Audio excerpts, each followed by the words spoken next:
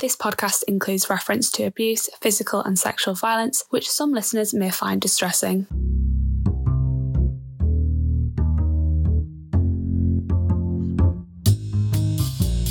Hi, I'm Molly Cattrall and welcome to the Gives a Smile podcast, the podcast where we will be exploring issues of sexual violence, harassment and assault with a focus on university students. Birthed from the campaign All About Respect at York St John University, this podcast will cover topics which some may find challenging, so this podcast might not be for you. But for those still listening, I welcome you on a journey of discovering truths. Through open and honest conversation, I aim to educate and inform people about the importance of respect and healthy relationships while tackling those challenging questions. This week, I'm joined by Sarah Thompson, an All About Respect advisor, and Johnny Dudley, a graduate teaching assistant in psychology and PhD student at York St John University. In this week's episode, we'll be exploring toxic relationships and looking into examples of domestic abuse and the impact it has upon an individual. So sit back, relax, and enjoy the open and honest conversation. What do we then define as a toxic relationship? When I think about toxic relationship, and I think that term sort of gets interlinked with domestic abuse a lot, whereas my understanding of toxic relationship, it's something completely separate. So whereas domestic abuse is based on power and control, toxic relationship is about that imbalance, and it's about that reaction, but it's a cycle of reactions, but it's that sort of extreme reactions to, I don't know, the pot's not being done, who's doing the washing, and it's a continuous thing. For me, a toxic relationship is about imbalance in a relationship. Obviously, a large part of my research and stuff revolves around bystander intervention. Consent and stuff comes into quite a lot. I think when people hear consent, kind of immediately think sex, but I think it's into all aspects of a relationship, and it's the idea of involving the other person to the extent they want to be involved, and making sure they're comfortable with everything that's going on, not just obviously in a sexual capacity when we're talking about consent. Then sort of coincides with this idea of like emotional abuse. Yeah, definitely. I think, Sarah said it earlier when you're talking about domestic violence, when you think about that, people often think physical. And I think the emotional aspect is something that really gets overlooked into how dangerous that can be. And obviously when we speak a lot about toxic relationships, there's this notion and idea of the terminology of gaslighting. Could you tell me a little bit more what it's meant by gaslighting and what exactly that is and any examples of that? In my previous roles, I set up a domestic abuse perpetrator program in Doncaster, and I work with quite a lot of guys who emotionally, physically, sexually abuse their partners. And gaslighting, for me, it's that psychological manipulation of an individual. And one of the things that always stick with me was an individual that I worked with, and he would ask his partner for a cup of tea. She would go and make him a cup of tea, bring it him. She'd then go do something. He would then get up, empty the cup, wash the cup, put the cup away, and then sit back down and shout her and say, "Where's my cup of tea?" And just that sort of, over time, that sort of psychological impact that made her feel like there was something actually wrong with her, because in her head she was like, "I've done that," and he was telling her that she hadn't done that. That repeated sort of psychological manipulation and making her believe that she'd not done something that she'd done was the biggest one that stands out from me, from the guys that I work with. It's almost that idea that, oh, you're going crazy, it's all in your head. Yeah, absolutely. And you're calling me a liar because I'd know if you'd brought me a cup of tea. That sort of repeated behaviour has a massive impact on individuals. I think it's something like you sort of mentioned earlier, that it's something that's quite a common phrase right now that you were touching upon there, Sarah, that it's that persistent, like almost berating somebody into questioning their own opinions and their own understanding of the world, even though they might be right and you could be wrong, but you just kind of belittle them and berate them into being convinced that you're right and they don't know what they're talking about. And how does this then have an effect upon victims in relationships? Completely sort of shatters individuals' self-esteem, makes them question everything, wonder if, like you said, they are going crazy. Some forms of gaslighting, it may be that it cuts them off completely from them friends, then they're completely isolated from friends and family. Definitely leads into a lot of self-harm, self-injury, where individuals just not recognising reality, really, becoming quite paranoid and questioning everything. And then what that then does is it puts a heavy sort of reliance on the perpetrator, who they believe is the know-all, become quite dependent on that individual because they must know, because they're telling them, oh, this is wrong, so surely they have the answer. So it forms a really unhealthy dependency on the perpetrator. It is quite scary in that regard. You question your own sanity and your own understanding of the world, and you can be convinced something is right, but that you're talking about that can be done in a relationship with just one person. But I think especially when there's that person's friends or there's somebody else involved that kind of backs them up. It's not related to specifically to toxic relationships, but there's a famous psychological study called Ash's Line study, and it's all about conformity and this idea that, and it sort of applies to this sense in that they had a group of people that the last person in the group was a participant, and they thought everybody else before them was a participant, but they weren't. They were actors who were playing up for the study, and they had 2 lines on a piece of paper, and one line B was noticeably longer than line A. They basically asked them which line's longer, and everybody went round and said line A is longer. And the person at the end, who was the actual participant, sort of like, well, no, I can see with my own eyes that line B is longer. But because everybody else is telling me that I'm wrong and I don't want to look like an idiot, and I must be wrong because they're all saying it, 90% of the time they went for line A, even though they knew it was shorter and it wasn't right. They just conformed to the group. And I think that kind of plays into gaslighting a little bit, where you're almost convinced that what you know is right is wrong. And I think leading on from that as well, thinking around me as an individual and my beliefs, my understanding of things that I enjoy doing, you lose all that when you're a victim of gaslighting. So you've got no sort of hobbies. That self-care gets lost. Who you vote for, what you're reading, what you're watching. It's like everything is... It's that following, isn't it? You lose who you are as a person. So if you were to sit and think about yourself and what do I enjoy doing? What am I interested in? It's as if all that is stripped back. The interest not there because of the impact of that. I think the example you gave of the cup of tea stuff was, something as just almost silly as that. As like, I know I've made this cup of tea. I've done it. I did it. You can convince somebody they didn't do something they've literally just done. I think it kind of, in every other aspect of their life, you start to kind of doubt everything. Because if I can't get that right and I can't remember that correctly, how am I supposed to remember the more complex stuff? It's a scary prospect. And what is a scary prospect is the fact that that individual went to the absolute length of getting up, washing the cup, putting it away, the process in their head of that, of I'm going to go and do this, and the effort of doing that. That's terrifying that someone would do. And I know that people go to extreme lengths in that, but even at that level, that is scary. Out of your way to do that. Yeah. That manipulation, that calculation in their head of thinking that through almost, that particular story is really shocking. And obviously when we speak about toxic relationships and people experiencing either gaslighting or domestic abuse, I always hear this question that people always seem to ask, why don't you leave them? Why don't you walk away? How damaging is that sort of question to ask people that are victims of that?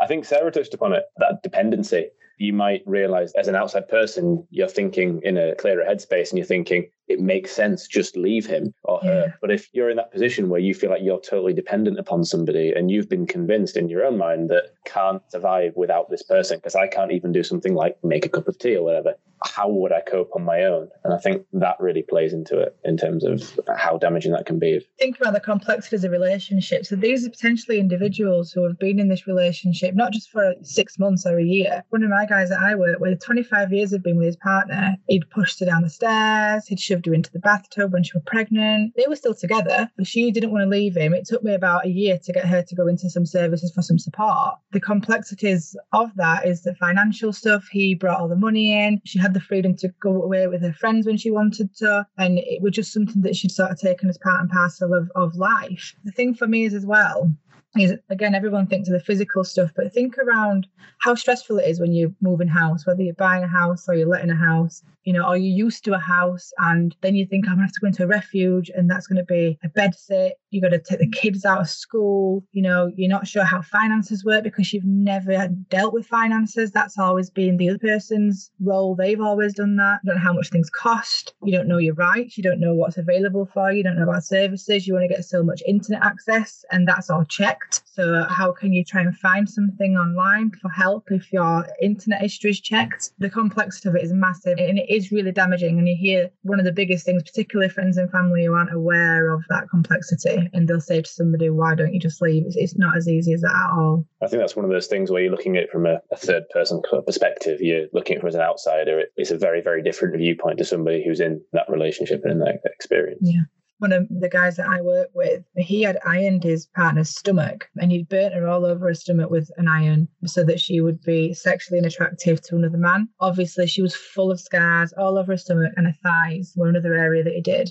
On top of that, there were self-harm marks that she'd done to herself as well because of the situation that she was in. So she felt extremely unattractive and thought that she would be unloved by anybody else. She stopped in that bubble. I mean, that's a very extreme example of one of the stuff, but again, the self-esteem, no one else is going to love me. I'm lucky to have this person in my life. That attractiveness stuff can not only be physical but psychological. Yeah. I mean, it doesn't necessarily have to be the scars. If you're sort of berated and told that you're unattractive and nobody could love you and I'm the only one that loves you, and that kind of goes on, that plays an impact as well in the way you see yourself. And no one would love an idiot like you. You used to go jobby with me, you wouldn't know how to cope in life. The list is endless. And do you think as well it's that sense of fear almost? Because I was doing some research and I found how it was 55% of women, this is in 2017, were killed within the first month of separating from a partner after experiencing this level of abuse. Even 87% in the first year. So do you think that sort of coincides with that sense of, well, if I do leave them, it's almost a fear of my life almost. Like, I don't know what could happen even though I could walk away from this. They could still get to me. They could still cause harm to my life. Absolutely. And if you think about domestic abuse and what domestic abuse is, it's ultimately about power and control. So you have an individual who is used to that control and then something is taken out of their hands and that individual leaves. It's a very, very risky time for an individual to leave. And that fear holds them there. Obviously, things are put in place to ensure safety of individuals, but unfortunately, from them stats that you've just said, that's not always the case. And perpetrators will go to some great lengths. One of my guys once found his partner's new address through her eBay account. Making sure that you're putting things in place is so important for your safety. And obviously, as organisations, Frontline are aware of this, they'll do everything they can to support you. But that fear, definitely, because it is a very risky time, because that individual will then go to great lengths. I once worked with a guy who, I live in Rotherham and we've got Clifton Park near where I live. So I always take the dog for a little walk. And we'd been to the pub and we're walking the dog back through the park. And there was one of my guys walking towards me. And now I worked in Doncaster, bear in mind, so I'm thinking, what is he doing in Rotherham? In like my land, my turf, don't like this. He was walking towards me and I was like, well, I'm not going to say anything. If he wants to say anything, he can. And basically, he'd found out that his partner was last known to be in Rotherham and he was walking around Rotherham to look for her and his daughter. And as I'm stood there on a Sunday afternoon, I'm thinking, why are you telling me this? I'm the last person you would tell that to. It would obviously concern because I knew where she was based and I knew where she was. So that were obviously going to flag it. And then he actually told me that he'd gone looking for her.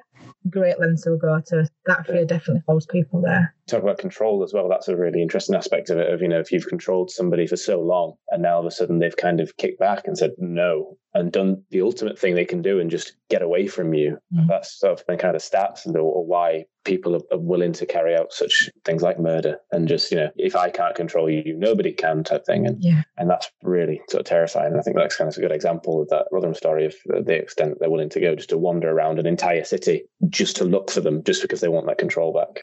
In society, when we think about domestic abuse or toxic relationships, we sort of have that myth almost like it's only just physical. But obviously, this goes much deeper into, as we've touched upon, about being around control and power. How do you then think that having these sort of myths circulating impact people who are in these relationships? Do you think it almost then prevents them from speaking out because they think, oh, that doesn't apply to me, it's not physical, that sort of notion? Yeah, definitely. I think that sort of said at the beginning, that notion of domestic violence or intimate partner violence, when people hear that, I think they immediately think, where are the bruises? Where are the scars kind of thing? And there's an exhaustive list of things that can be controlling behavior and can be intimate partner violence. And I think that is, to just look at it from a perspective of purely physical, I think is really damaging to anybody that's going through any of the other sort of emotional damage, the psychological damage that you can experience. Particularly when you think about the way the media reports stuff, it's not that bad for me. And them sort of thoughts, or they've had it worse than what I have. It's not that bad. It's only once a month. It's only when they go and drink out with their mates. That sort of self-justification is very damaging because obviously constantly comparing themselves. Mine's not that bad. It was only this. It was just that. And then, like you say, with the emotional stuff, because of the position that they've potentially been put in, because they've been made to believe that they haven't got any beliefs or thoughts, or that they're going crazy, if you like, they're not even going to question that. I think that leads to the gaslighting stuff as well with the media thing. Reduce self-esteem and reduce self-worth when you think, oh, well, I only maybe get abused or whatever, or in whatever way once a month, or like you say, only when he's been out drinking or whatever, or she's been out drinking. And I think that sort of helps, that idea of that reduced self-worth makes you feel like that's acceptable when that happening ever is not acceptable, but feel like it is because you see something that, oh, well, that's worse, and at least I'm not getting that. So them excuses that are then made by individuals or maybe if I'd have not put sage in the gravy, maybe if I'd have cleaned the cooker better, maybe if I'd have tidied up more, but it's my fault, and that lot of self-blame that goes on there as well. Awful to say, but almost like intelligent moves by a perpetrator where they're able to kind of sow them seeds of, it's your fault. I don't want to do this. I have to do it to show you that you're doing something wrong.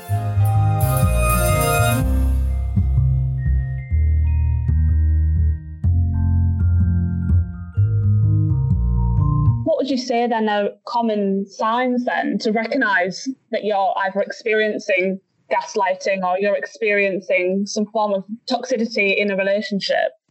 I think the first thing for me in terms of if you're experiencing a toxic relationship is if you can't have a conversation, every conversation turns into an argument. That's not healthy. There needs to be healthy debate and conversations in relationships. But if every conversation ends where someone's been shouted at or both people are screaming at each other, that's a very unhealthy situation to be in. Particularly around the toxic one, for me, that's one of the biggest ones to be aware of. Everybody has arguments. There's no way around that. We all have days, but then that's normally followed by a heartfelt apology. Yeah. Talks through of that. But if every conversation about the littlest things becomes a massive argument, that's toxic. And I think if you have to almost ask the question, then maybe there's an issue. If you don't sort of hear that idea of, is your relationship toxic? And you don't immediately go, no. Even if there's just a shadow of a doubt, that you have to kind of ask the question and wonder that maybe there's something you need to address. And I know obviously the thing we've talked about where people don't necessarily think there's an issue, but I think if you are having any kind of semblance of a doubt and there's something that needs to be addressed, address it. And it may be that you can address it and that will help solve the problem. I think anytime you have that kind of semblance of a doubt, it's something that needs to be addressed. I think if you're thinking in terms of abusive relationships, thinking about domestic violence or domestic abuse, there's obviously the first thing that people go to in recognising it is the physical stuff, but then there's the isolation. Are you isolated? Do you see friends and family? Why don't you see your friends and family? Is that your choice? Is that somebody else's choice? When you're starting to question everything, so you're questioning things around you.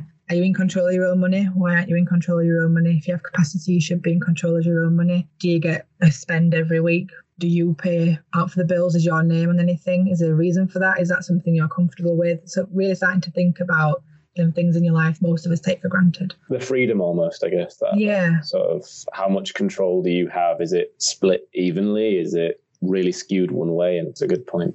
Terrified me, and what I've seen quite a lot of is joint Facebook accounts. That blows my mind. No, have your own Facebook account. Why have you got a joint Facebook account? It's got both individuals' names on. And I know some people do it, the odd few, maybe because their partner wants to be on but doesn't know how to do it. But that checking the social media, the maps that you can get on your phone where you can check where somebody is, that's terrifying. If that's happening to you, then they really question that relationship. Be able to have trust. Their phone's there. Do you want to check something? Do you trust them enough to be like, no, they're my partner and I know that I can leave them to their own devices or whatever and they're not going to do something I'm uncomfortable with. And I think as well, that sort of recognising your current situation. Are you living in fear? Are you worried that if your partner comes home from work, are you sort of thinking, they're coming home from work, I hope it's been a good day, because if it's not been a good day, then they're going to be in a bad mood. What does that mean? And that sort of fear, that sort of walking on eggshells, that is not a nice place for your body to sit on a daily basis, because you're constantly in a sort of heightened state of emotion as you're stressed, worrying about that, which not only does massive damage to your physical health and your mental health as well. Yeah, I remember one person telling me about in their relationship, they went to go shopping and she particularly didn't like this style of skirt, never has done. And he picked it up and was like, oh, I want you to try this on. And she was like, oh, it's not really my style. And he went, no, go on, try it on. He made her try it on. And then he went, no, I like it. And then marched her to the desk and bought it for her. It didn't really sit right with me. It felt like he was dictating what she wore, how she dressed, just little things like that. To me, it felt, it could be so small, but it builds up in the whole aspect of the relationship. Wasn't one of the first convictions for coercive control in Sheffield? She had a routine. She had a strict sort of fitness routine that he planned for her. He chose what she ate and when she ate. He chose what she wore. That's not right. Like you sounds more like a prison regime than your everyday life, doesn't it? That's scary, especially when it sounds such a mundane example. Like, oh, I'm buying you a skirt. You can see how you can kind of get that in a way that sounds like he's doing a nice thing. Yeah, how they can kind of get that control in and sort of convince you to do stuff that maybe you don't want to do, but they you feel like they're doing a nice thing for you, but they're not. Should I be grateful because they've bought me that? Yeah. Am I being grateful? What's happening? That sort of links back to the stuff we were talking about earlier. We're in the news and, people are murdered by their partners and beaten, and you're like, well, he bought me a skirt. Is that really the end of the world? Like, yeah. It feels like a good thing compared to what other people are going through, and it sort of links back in that way, I guess. How do these victims then access support? Like, what support is there available for people who experience this? Each area will have a support service in place for people to access. In York, we've got IDAS, so much out there, particularly using social media now in raising awareness. They're doing sort of online chats that they can potentially speak to you if needs be when time is right for you. And you can phone them, use the internet to find services online. Within sort of All About Respect and at York St John, we've got the Report and Support website that we have. I know a lot of universities are now rolling out a very similar concept just to provide some kind of support for students. And I think one of the things that we do know in terms of services, the majority of individuals who are experiencing this will usually turn to a friend or family member prior to going to any services. Anything where there's an absolute danger at that time, 999 or 101 if you wanted to report something, always vital. They can always contact the police. But the majority of individuals will usually turn to friends or family if they still have contact with them. So I think the biggest thing for me is to raise that awareness and how to respond if somebody gives you that information. You would want as somebody who is experiencing this to speak to a friend or family member who you trust and for them to say, why don't you leave them? It's not helpful at that time. What advice would you then give to people to support people who are going through toxic relationships or experiencing domestic abuse? Make them aware that you're available. You're there to have a conversation if needs be. If they're ready for it, give them some resources. Maybe do a little bit of a web search and find some resources, or say, I can hold on to these. Let me know if you need these at any point. Don't push them, because that's going to push them away from you rather than the individual. Yeah. Taking it at their own pace and acknowledging that they trust you because they've told you. And that's a massive thing. And holding on to that. I think people always think they have to be doing something and be really proactive. And I think it's much better in most circumstances to kind of just let them know that you're there and let them know, like Sarah was saying, there's somebody in their corner. They're not on their own with this. And like we've spoke about throughout the episode, this person wants to isolate them and makes them think like they're on their own and they have nobody else but them. And so just by being able to say, look, you've got me, I'm here. If you ever need to chat, if you ever need whatever, I'm there to help you go through whatever you need. And I think that's probably bigger than anything else you can really do, just to kind of, like say, try and break that chain of isolation. And when you think about the statistics in terms of domestic abuse, we all know at least one or two people who are in relationships that are toxic and are unhealthy. And I think what's really important as well is to care for yourself, because there's a lot of stress there. So especially if you're going to a family member, so if you go to your mum or your dad, like I could imagine my mum and dad's response if I were to go to them and to tell them that my mum and dad had both had to be restrained so they didn't sort of come charging over. And I imagine a lot of people are like that. It's about recognising that that's a difficult bit of information to hold as well, and to make sure you're looking after yourself if you do hear that, because I imagine you hear that, you laid in bed, I wonder if everything's okay today, they said that their partner were going out tonight, this is when they're worried a lot. Make sure you look after yourself as well. And obviously, when we think about All About Respect, originally the name was Healthy Relationship. And obviously, within aims of All About Respect, it's to obviously have an honest dialogue with student communities about healthy relationships alongside other, themes and topics. So why is it then important that we not only educate students, but educate people on the importance of healthy relationships and how to recognise when it's not? I think it's vital. And I think for me, at universities, it's too late to have, it's not too late, but it should be earlier. Like understanding a healthy relationship should be something that's done years ago. That idea around consent, I think as you get to university and you hit in 18, 19, 20, 21, there'd be an understanding around consent as a baseline, but that's not even the case. And we know that's not the case. So important going forward in life, because you've either got a perpetrator that's going to continue behaving in a way that they think is all right, or they don't think is all right, but they don't care, and that needs to be held to account. And you've got an individual who's potentially going to move from relationship to relationship, thinking that that's the way that relationships always are, which makes for an unhealthy life for that person. For me, it's just so important. Absolutely need to be having that conversation. Definitely. And I think the idea that as well, that, my research, like I said before, is around bystander intervention to sexual violence. And we look predominantly at universities. The, sexual violence rates for university students, especially female university students, is like 70% of women have experienced some kind of sexual violence. And whether that be in a relationship or not, it's identifying that actually these issues that we know are in the community with domestic violence and relationship issues are happening, and perhaps even worse at the university level. So that's something that we really need to address. and ensure that, especially with sort of lad culture and university life and all that kind of stuff, that we kind of just use as a throwaway excuse for horrendous things that happen at universities. And I think we kind of need to let these people know that in any setting, that kind of relationship is wrong and shouldn't happen, and we need to do something about it. For me as well, when you think about individuals and their experiences when they were growing up. For example, I once delivered a group work session and I got about 4 or 5 guys from a similar area in Doncaster who all attended, and 4 of them knew each other. They'd all grown up in the same village in Doncaster. And one of them said, "Oh, didn't think I'd see you. There must be something in the water." And I thought, well, that's an odd statement. But actually, there is something in that when you think in terms of culture and understanding of relationships. Very interesting comment where he said, "Oh, there must be something in the water." And I thought, well, there isn't, we know that. But yeah, not quite. Actually, but you're on the right line. There's something in there in that understanding of relationships. So where do we form our understandings of relationships? And I think that's one thing we have to think about. So I think about where I found my understanding of what relationship is before going to uni and getting into this area of work. My knowledge is from my parents and the people that they surrounded themselves with and family members. And if you are seeing something in the way that, you know, your mother's treated or your mother treats your father or your father treats your mother, it's a cycle that will continue. So in what ways then could we and how should we educate people? There's all sorts of ways. I think there's lots of unique videos and sort of aspects of social media now that are used. You know, the cup of tea video for consent. Yeah. And that is just a really brilliant way of showing a difficult concept, trying to use something like that and getting away into trying to show people in the mainstream, like talking about with the media and stuff like that, the news, you know, people will see like the really horrific things. People don't always see the good things on the news. And so trying to get stuff like that, social media is a great way to do it, you know, YouTube and things. And arguably, could you say that if somebody, you know, has not really ever spoken about what a healthy relationship is and then enters into a relationship which actually is toxic, but obviously if they're not really having awareness of what is actually meant to be healthy, could that almost prevent them from recognising that they're in a toxic relationship? Yeah, they don't know what normal looks like. They won't know what abnormal looks like. Just going back to the domestic abuse and the toxic relationships, and one of the things that we've not spoke about is, and we've talked about the length that people go to in terms of control, but one of the things that people don't tend to think about is where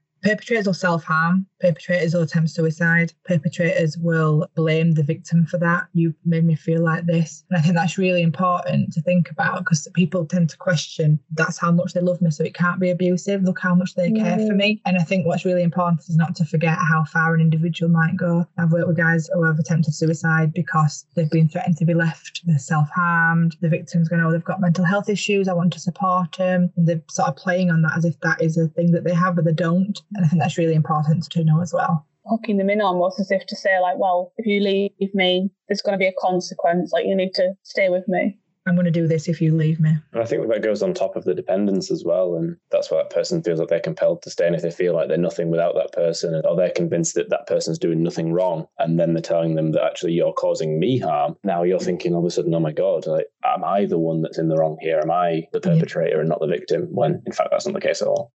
You've been listening to the Give Us a Smile podcast with Molly Cattrall.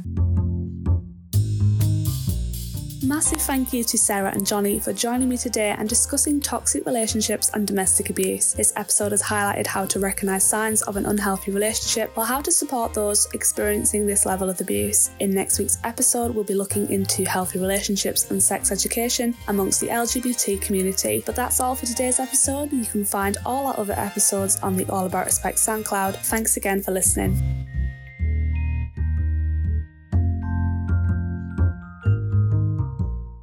For anyone that's been affected by anything mentioned within this podcast, please access support from the All About Respect website at reportandsupport.yorksj.ac.uk.